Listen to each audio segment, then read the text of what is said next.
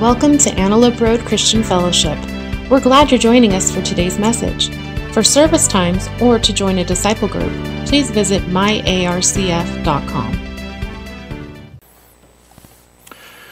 Ephesians 5.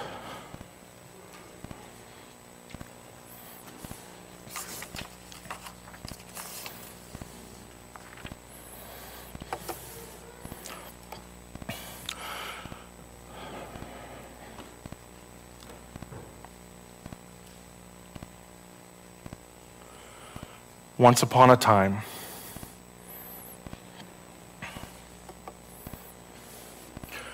who here who has been married before is willing to admit that on the day you said your vows, you didn't know a darn thing about marriage? Ooh, Pastor Dennis has the humility to stretch that thing vertical. On this day, there are feelings. You're feeling the feels.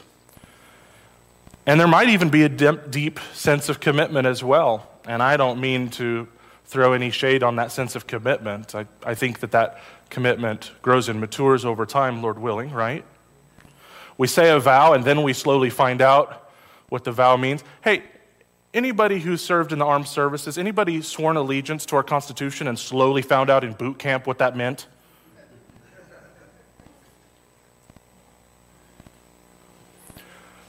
But the day is magical, isn't it? I remember in particular, I think my favorite part is that I had an excuse for all of my favorite people to be in one room. They can't not come to your wedding. Grandmas flew in, uncles flew in that I wasn't even expecting. It's a lovely day. It's a lovely day. And how many of us are not prepared for reality, what things can actually feel like? It comes later. Maybe for some of you it was a week later. Maybe it was 5 years later. Or let me say it this way. How long is the honeymoon period? How long is it before the endorphins wear off just a tiny bit and we've had a couple of good knockdown, drag-out fights? How long is it, fellas, before you find out you're not ever going to win one of those fights? And then despair sets in. Guys, part of the reason that we're going to talk the next 6 weeks about what God has to tell us about marriage is because Hallmark Channel doesn't have an answer for this. Rom-coms tell us that in 90 minutes there'll be a trite apology and everything will be fine, and then they'll play music and roll the credits. Call me a liar. In real life, our problems are not solved after 90 minutes, are they? That would be nice. And depending on whether you're married or single again, young, never married before, the next 6 weeks as we talk about marriage, today we're going to find out why all of us would look into the Bible to study marriage, whether we're married now or not. We're going to see the implications are much bigger than the two participants. But some of us, I'm just speaking for myself here, in the middle of this, and it doesn't feel good. And sometimes you have to even ask questions like, do I feel lied to by God? Do I feel lied to by my spouse? Where did my expectations come from? The yearning and the angst, if I'm willing to slow down, take a deep breath and go, what is it that I really want here? Honestly, I think I just want to be happy in the moment. I want my spouse to be happy. I want me to be happy. I want everything to be fine. And if you slow down and you go a layer deeper, for a Christian husband or for a Christian woman, that's actually not your angst.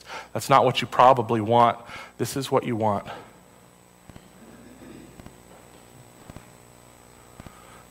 Both people in this picture are over 100.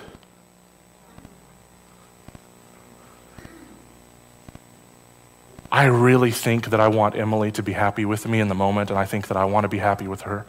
But deep down, this is what I want. So how do we get there? How do we get there? The next 6 weeks, our series is called Real Marriage. Not the fake one on TV, not the one that was in my head. Reality as generously given to us by a God who loves us and who created marriage. Today's sermon is entitled God's Love and God's Image. It's a 2-point sermon essentially, and you're going to see why. God's love and God's image are the center of what is going on in this institution that he made. Now I'm going to read with you what is perhaps one of the most controversial texts in all of Scripture. We'll see if I get hit with tomatoes during the reading of it. We'll see if my tires are slashed out in the parking lot. And to make matters worse, some of the most controversial pieces of it, I'm not even going to explain until next week. So you're just going to have to deal with this angst all week long. Our brother Paul, first century pastor, talking to the church at Ephesus. We're starting at verse 21.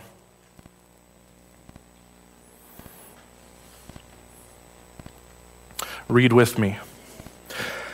And further, does that mean like he's in the middle of a thought? Okay, so let's just take that into context. He's in the middle of a thought. And further, submit to one another out of reverence for Christ. For wives, this means submit to your husbands as to the Lord. For a husband is the head of his wife, as Christ is the head of the church. He is the Savior of his body, the church.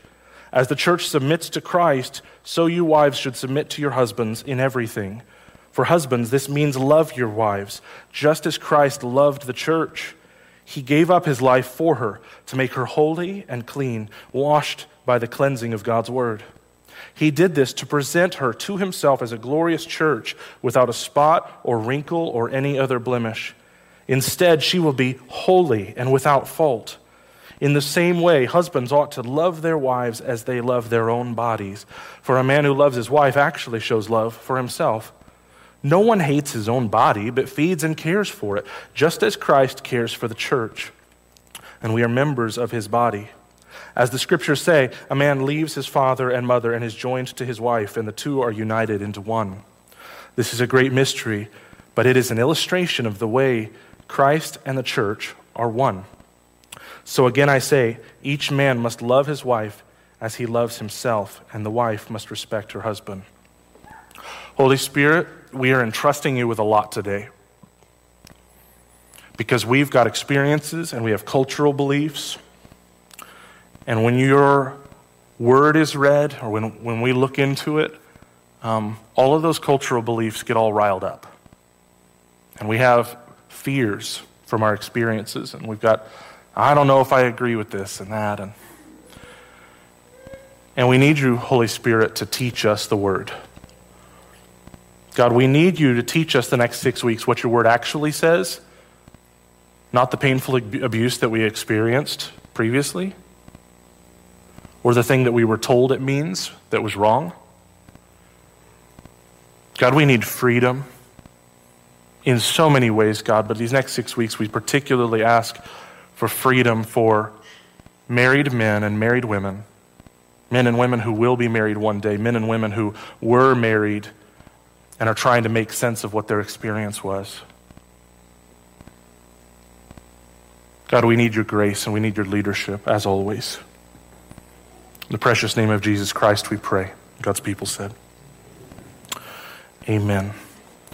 Note takers, a great marriage shows us how Jesus loves us. A great marriage shows us how Jesus loves us. So you guys, fellas, tell me, what did the text say about how Jesus loves the church? What did the text say? Gave his life for her. So the cross is this undeniable statement that he loves those who he's about to save. He will pay the penalty of sin on your behalf and on mine to reconcile us to the Father.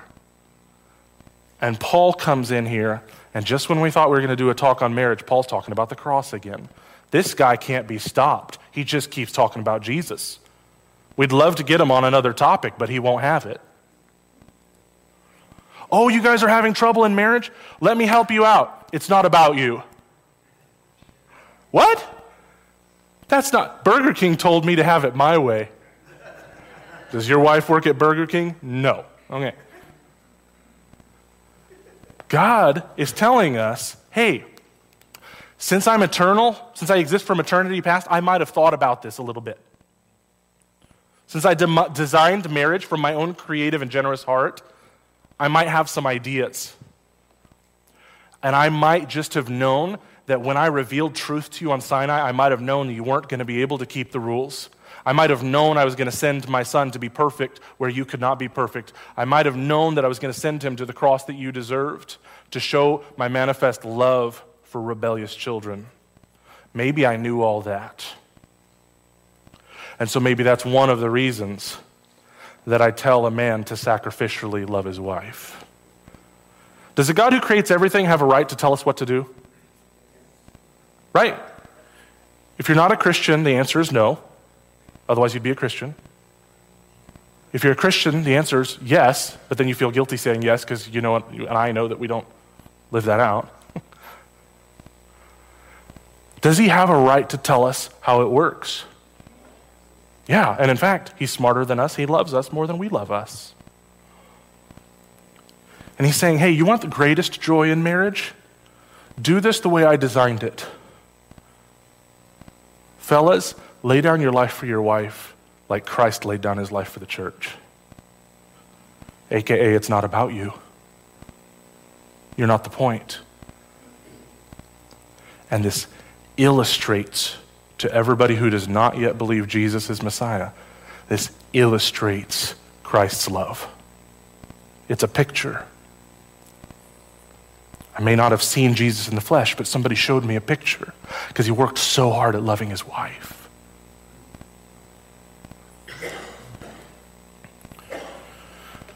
In the early 50s, Zig Ziglar was a young man who was starting his life in sales.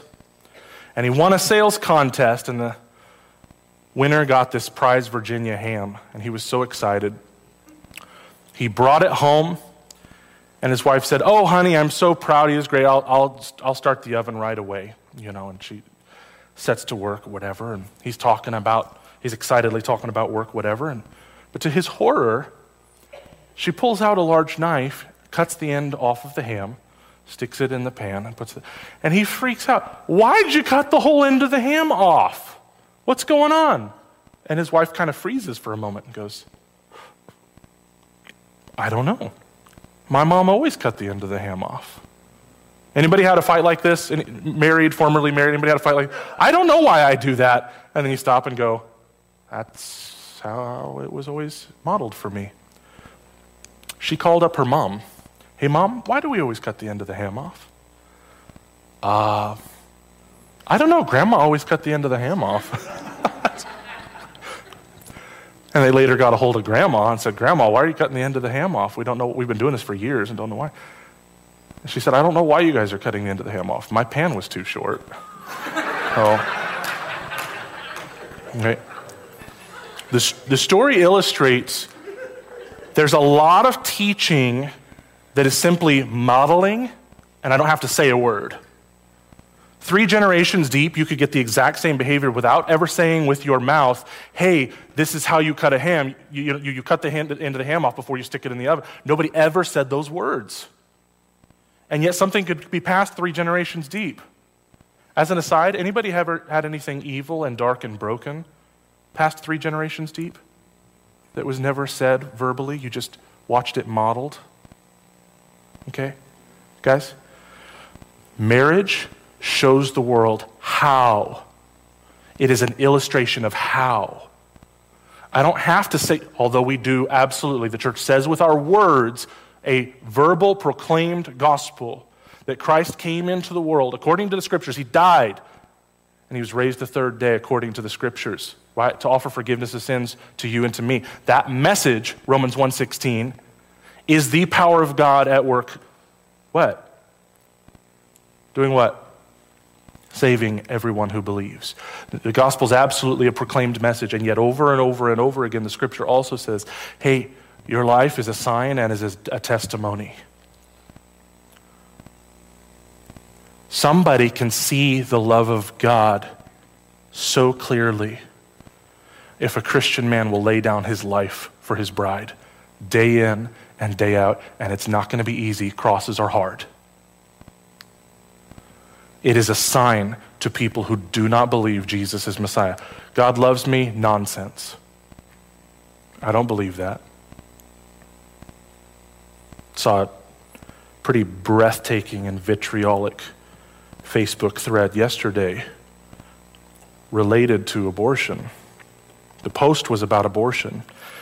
And as I read the comments, people raging down beneath, one comment in particular stood out to me,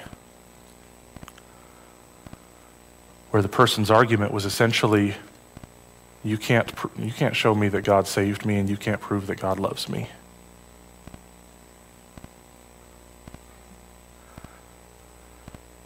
Guys, abortion is not about science. The arguments against it prove it. We've got 3D sonograms. We can see that it's a baby. This isn't about science. People are raging against a pro-life post saying, you can't prove that God loves me. No way. There's something intensely spiritual going on. And God has told us, hey, Christians, especially Christian men, you laying down your life for your wife, it is going to be an image to a lost and dying world. That's one of the reasons I made marriage. It's going to be an image of my love. And this is what that love looks like. Christian men, is this what your marriage looks like? Well, that's a weird image, Greg. I thought we're supposed to be happy and there's supposed to be joy. Well, that's funny. The writer of Hebrews says that Jesus went to his cross for the joy. He saw a heavy price and said, that's worth it. Honoring my Father, obeying my Father, loving my bride, the church, worth it. So especially you young bucks who are not married, I'm here to love you and to serve you by telling you marriage is the hardest thing that you will ever do until you're a parent. Did you notice how I put that little asterisk there? It's the hardest thing you will ever do, and it's worth it. And if you do not go to a cross, laying down your life for your wife, you're telling God that you're in charge of that marriage.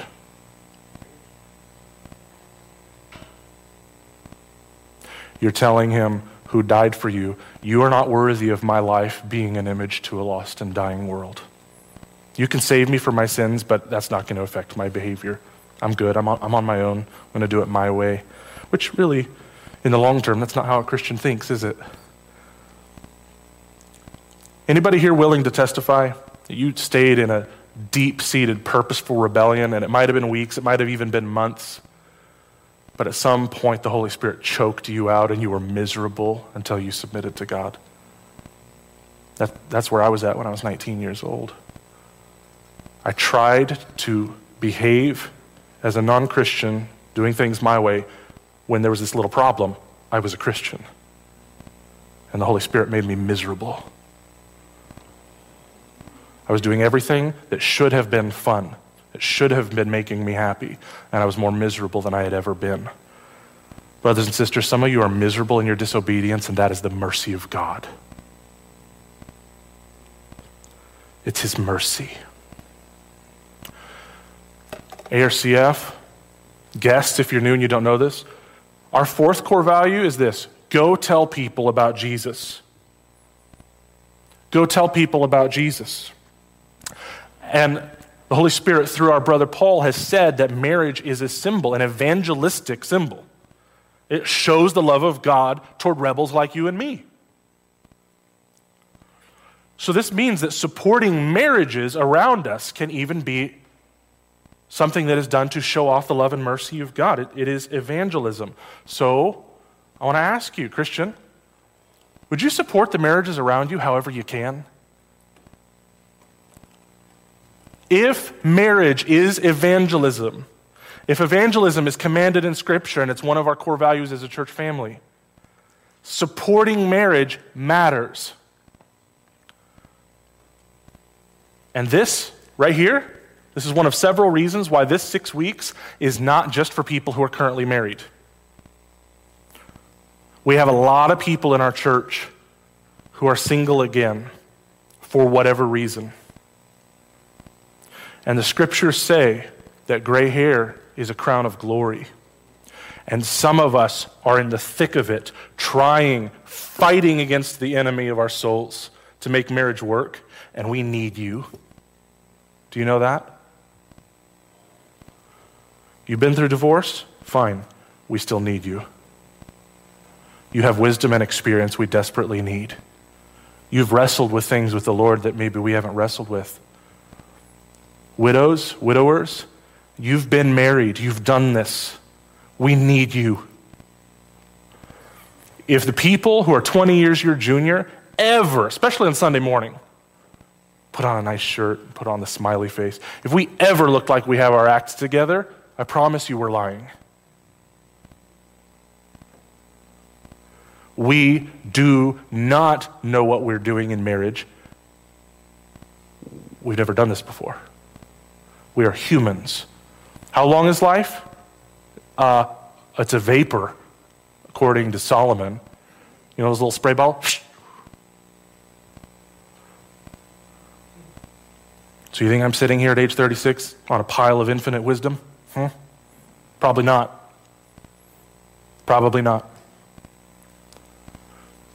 Brothers and sisters, this isn't up on the screen, this isn't in your notes, but I'm begging you. Support the marriages around you. Here's what it looks like. Come and babysit for free so mama can get a nap.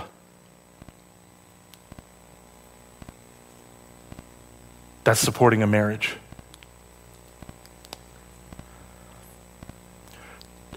Go up and tell a couple, especially if you're in good relationship with them, tell a couple that you are for them. Go tell a couple that you are their biggest cheerleader and that you are praying for them, and encourage them that they're going to make it, and offer yourself as a resource. They need encouragement. The next time we have a marriage conference, you find a couple that's young and broke and sponsor them and say, you're going to the marriage conference where I'm bending you over my knee. I'm 40 years older than you, so I said so. The church has got to start acting more like a family. We say family, but can someone, make you pick your switch? I'll tell you right now, I just want to remind you, the older men in the room, you may have felt this way when you were younger, and I just want to remind you, and I'm going to be really specific.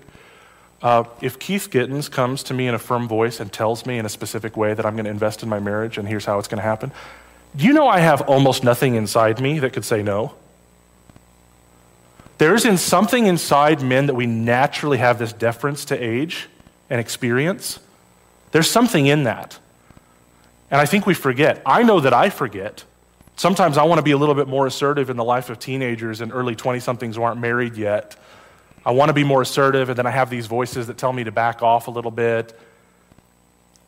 And the scripture says, let the older men teach the younger men. How to do what? How to love their wives.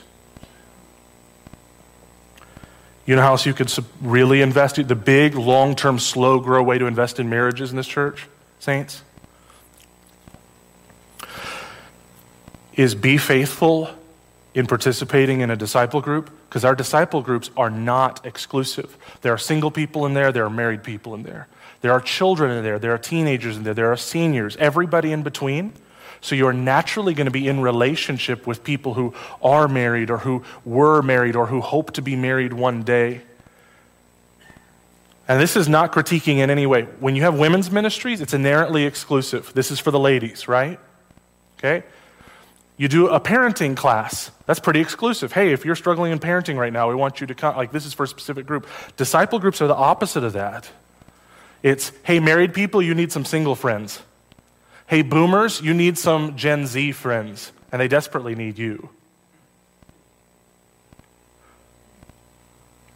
Support the marriages around you, because marriage is an evangelistic image to a lost and dying world. ARCF, I want us to take marriage so seriously.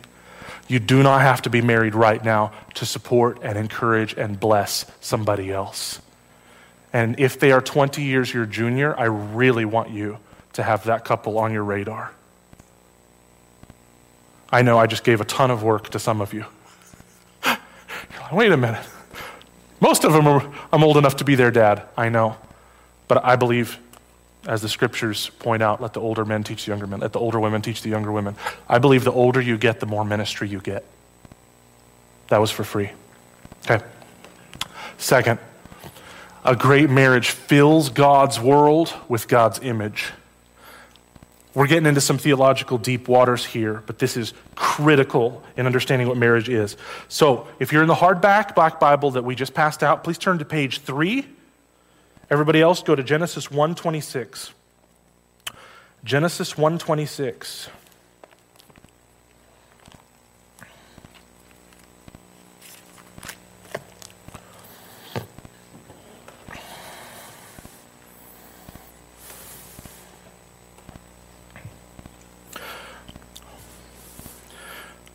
I'm running out of time here, but we're going to do our best because this is really critical.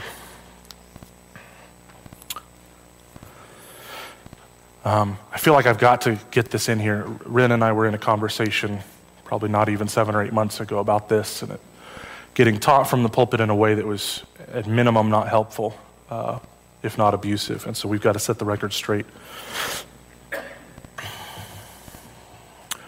Verse 26, read with me. Then God said, let us make human beings in our image to be like us. They will reign over the fish in the sea, the birds in the sky, the livestock, all the wild animals on the ground, and the small animals that scurry along the ground. So God created human beings in his own image. In the image of God, he created them. Male and female, he created them.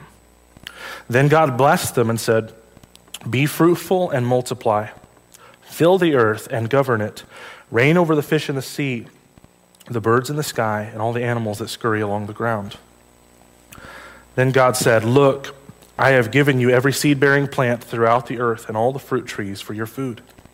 And I have given every green plant as food for all the wild animals, the birds in the sky, and the small animals that scurry along the ground, everything that has life. And this is what happened.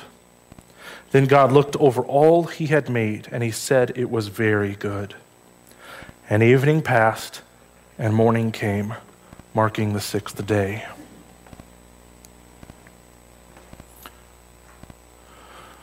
So I need to introduce you quickly to the world of theologians, people that like big books and use big words. What we just read, theologians call the cultural mandate. The cultural mandate of all that humans do and how they organize and how they fill the earth and how they steward the earth.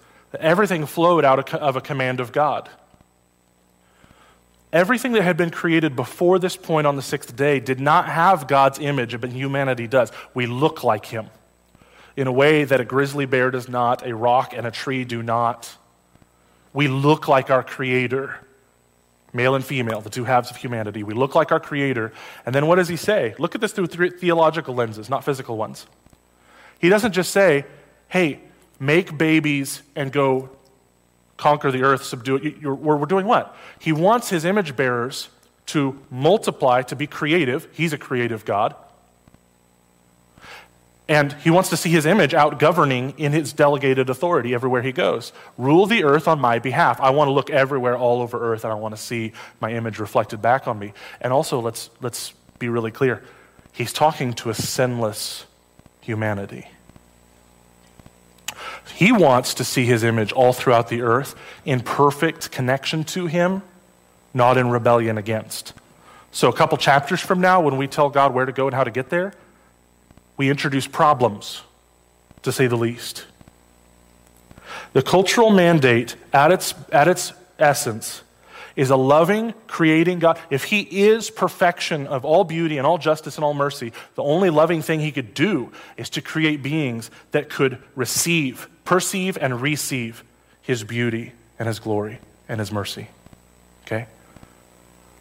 If he's half as awesome as the scripture says he is, the only loving thing would be to create somebody so that they could see his beauty.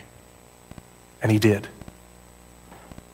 And he had the authority to say, I want to see my image scattered all across my creation. Go govern it. Govern all the animals, steward everything. It's a bigger version of what he starts off with Adam. Adam, you take care of this garden. He gives him a bite-sized thing to steward. But he tells all humanity to govern the whole world.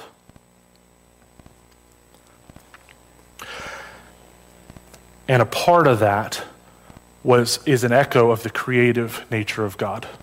Okay? Only the two halves of humanity, a male and a female, can together make a child. And then those babies make more babies, and those babies make more babies, and we have humanity. Okay? So is this verse telling us that we're sinning if we don't have kids?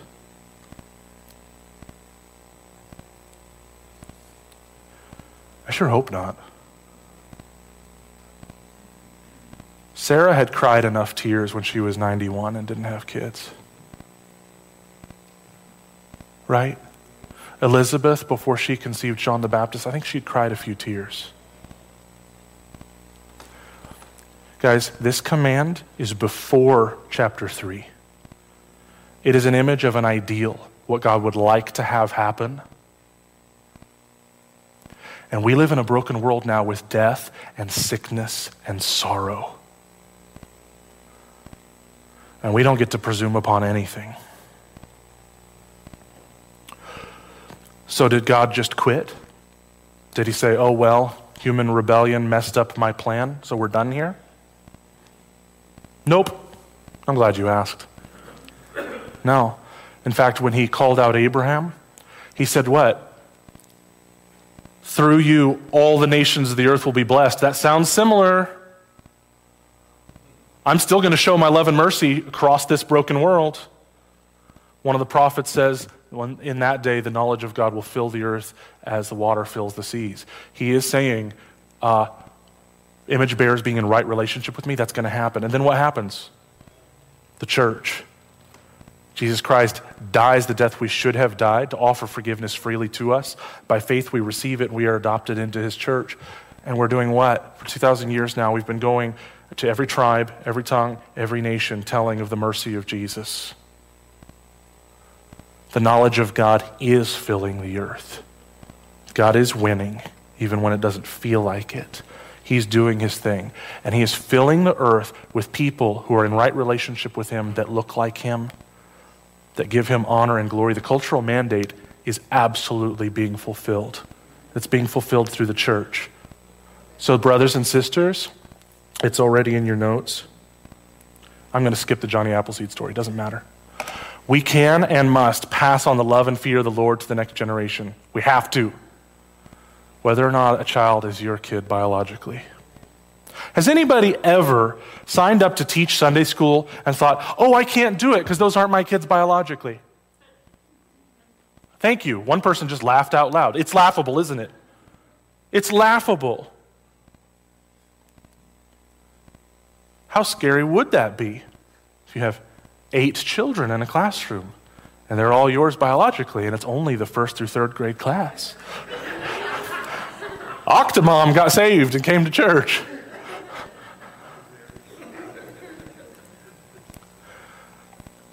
Brothers and sisters, we are obeying the cultural mandate. From the beginning, God telling us how man and woman together are humanity, and they need each other. Everybody knows, right, if when you want your spouse to act like you, think like you, etc., if God wanted there to be 2 of you, he would have made it that way, right? We're fundamentally saying that the other is unnecessary when we think this way, right? We've got to make investments in other human beings to help them love Jesus Christ, serve Jesus Christ. Period. We have to, because the knowledge of God is going to fill the earth. He said it. It's going to happen. God doesn't lie. So do you want to get to be a part of the fulfillment of what God has declared? Or do you want to sit on the sidelines?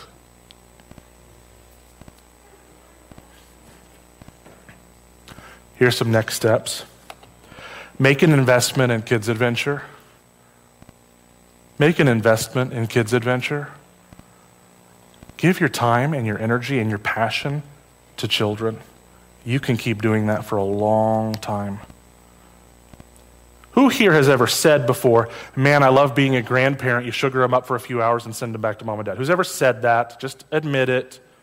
Okay. 75 minutes long. That's how long Kids Adventure is. Okay? If you can make it, if you can give your energy and give your love for 75 minutes, you can be a part of building the future of the church. You're doing nothing less than building the future of the church. What a privilege. Something else you can do to fulfill the cultural mandate: become a foster parent or support one. The cultural mandate doesn't talk about being a foster parent because there's no brokenness yet. But in a broken world, the church has been coming behind the mess for 2,000 years and trying to bring light and love and healing. Because what did Jesus do when we made a mess? He entered it in, and it wasn't his fault, but he made it his responsibility. The church has been doing the same thing for 2,000 years. Something else you can do to fulfill the spiritual mandate: be your spiritual auntie or uncle to those in your disciple group who are younger than you. You know this will happen naturally if you spend enough time together. We need more spiritual aunties in the church. We need more spiritual uncles and grandpas and grandmas in the church. Desperately. Desperately. I was only 20 when somebody made me a youth pastor, and I could already see that I would say things to 15-year-old students and they would just go, oh, okay. They would just accept it. And when I talked with their parents, they just pull their hair out. It's like, I've been trying to tell them that 1,000 times. As a teenager, I'm stepping out to become my own self, my own person. I'm looking for voices that I respect outside of my parents. Brothers and sisters, let's not fight human psychology, how God designed our brain and our heart to start to yearn for a broader community. And instead of pooling together all of the stupidity, I'm sorry, what's the formal name? Oh, high school. That's what we call it, sorry. Instead of having one person in the room who has the slightest clue, outnumbered 30-1, what if the church said, we're going to give you some people who really love you, who are in their 20s, that you can respect because of the way they live their life. And we're going to give you some people in their 40s who you could respect because of the way they live their lives and the way they serve you. And we've got some people in their 70s who you can respect and love because of the way they live their life and the way they serve you. Brothers and sisters, we got a lot of work to do with teenagers. But I believe it starts with living a life worthy of respect. And then it's going to follow up with a lot of serving. So I don't normally, in a single week, just launch a ministry. But hey, you only live once. So if you do not have a bulletin, please throw a hand up and a volunteer is going to get you one. Because everybody needs a bulletin. Inside, you're going to see a slip that says, yes, sign me up for a 4x4. I want to be in a 4x4. What's a 4x4, Pastor Greg? Oh, I'm so glad you asked.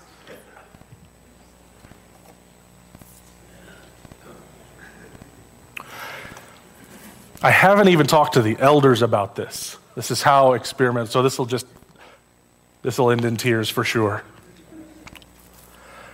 I have a dream, and I want to see if it's worth a darn. If you do not want to sign up, do not sign up. That's how easy it is. I've been asking myself, what would happen if I put 4 men together in a group that the only criteria for those 4 men, Carl, you're in my group, don't worry, you don't have to sign up. What would happen if I put 4 men in a group together and the only criteria is that I wanted them as spread apart as possible in age? What if I put a 14-year-old young man with a dude who's 27 and a guy who's 53 and a guy who's 71, and I told them, hey guys, I am going to give you guys each other's phone number, and your commitment is to do this. Over the next 4 months, I want you to get together once a month and do something fun that you were going to do anyway. This changes your calendar zero, because Jared Harvey is already spending his free time on woodworking, so if he's in your group, you know you're going to woodwork at least once. Okay? It's going to happen. We're not inventing anything new. What if 4 guys got together 4 different times over 4 months, and starting with the senior member, we go do something fun? And we start off asking the oldest guy, hey, what do you want to do? We're going to go join you. And we spent time together. What do you think would happen? And the second time you get together, the second oldest gets to pick what you're going to do, and you're going to go have fun, something you would have been doing anyway. And the other 3 get to learn something new, and you get time together. What would happen?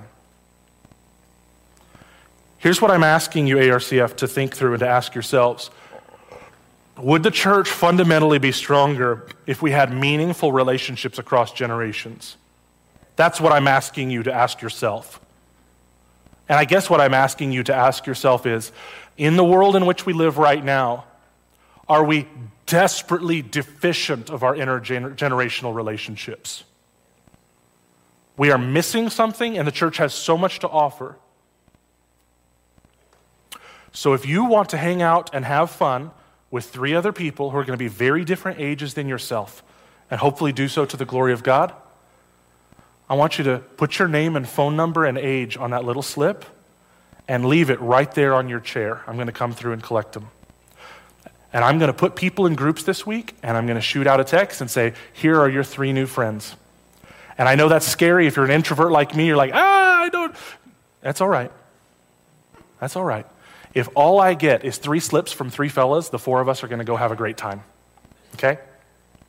I just want to see if the Lord might make us stronger if we would hang out together.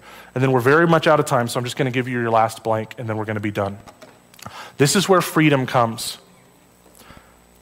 Realizing that marriage is not about me frees me to serve my spouse.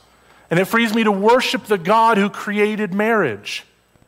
Guys, if he created it as an image of his love, he intends to get worship and praise and adoration out of it. So here's my question to Christian couples.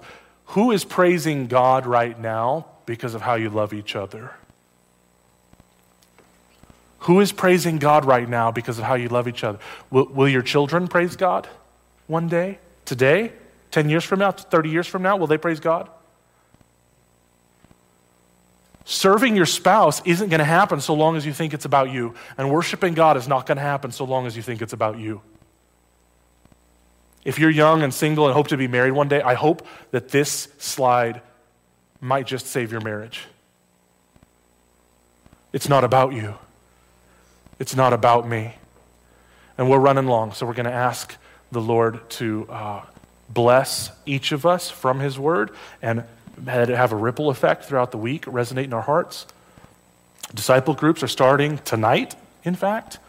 The Wednesday night marriage group, there's probably room for 1 or 2 more couples. If you want to join that one, some others have some space, definitely.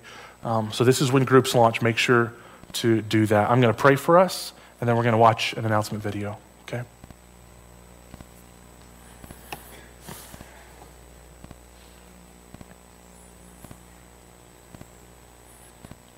Lord Jesus, we have so much to learn about marriage. There's so much growth, God, that we need if we're willing to be humble and admit it.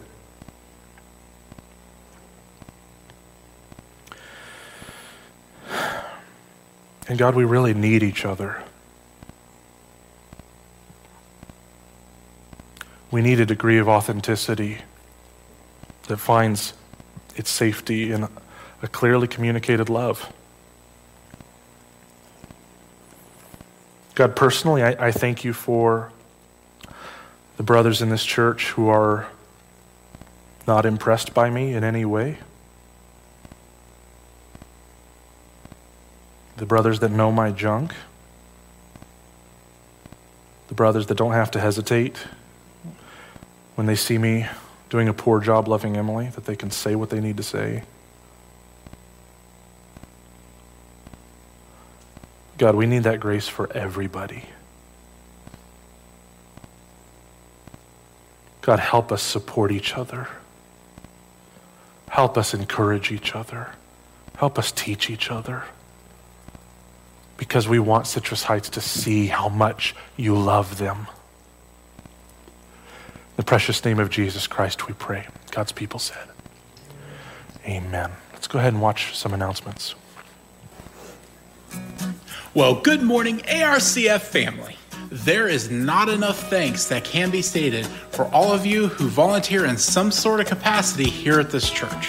To sacrifice your time is not only appreciated by your fellow church family members, but we know for a fact that God just loves it when we serve others. With that being said, we have another opportunity coming up for you to serve, not only for your church family, but also for our community. We are called to be good stewards with our land, and we have some trash that has been left up on the promised land. So we are organizing a cleanup this Saturday, September 18th. Starting time will be 8 a.m. and coffee and snacks will be provided. And we'll also have trash bags, trash grabbers, and gloves to aid us in this cleanup. Now, due to safety concerns, we are asking that no children be brought to this cleanup. We do not know what sort of trash will be up there, but in the past, we have found sharp objects that no one wants to get poked with. So make sure you wear your long pants and closed-toe shoes. Oh, and if you have a pickup truck and are willing to take items to the dump, please contact the church office and know that this type of assistance is greatly appreciated.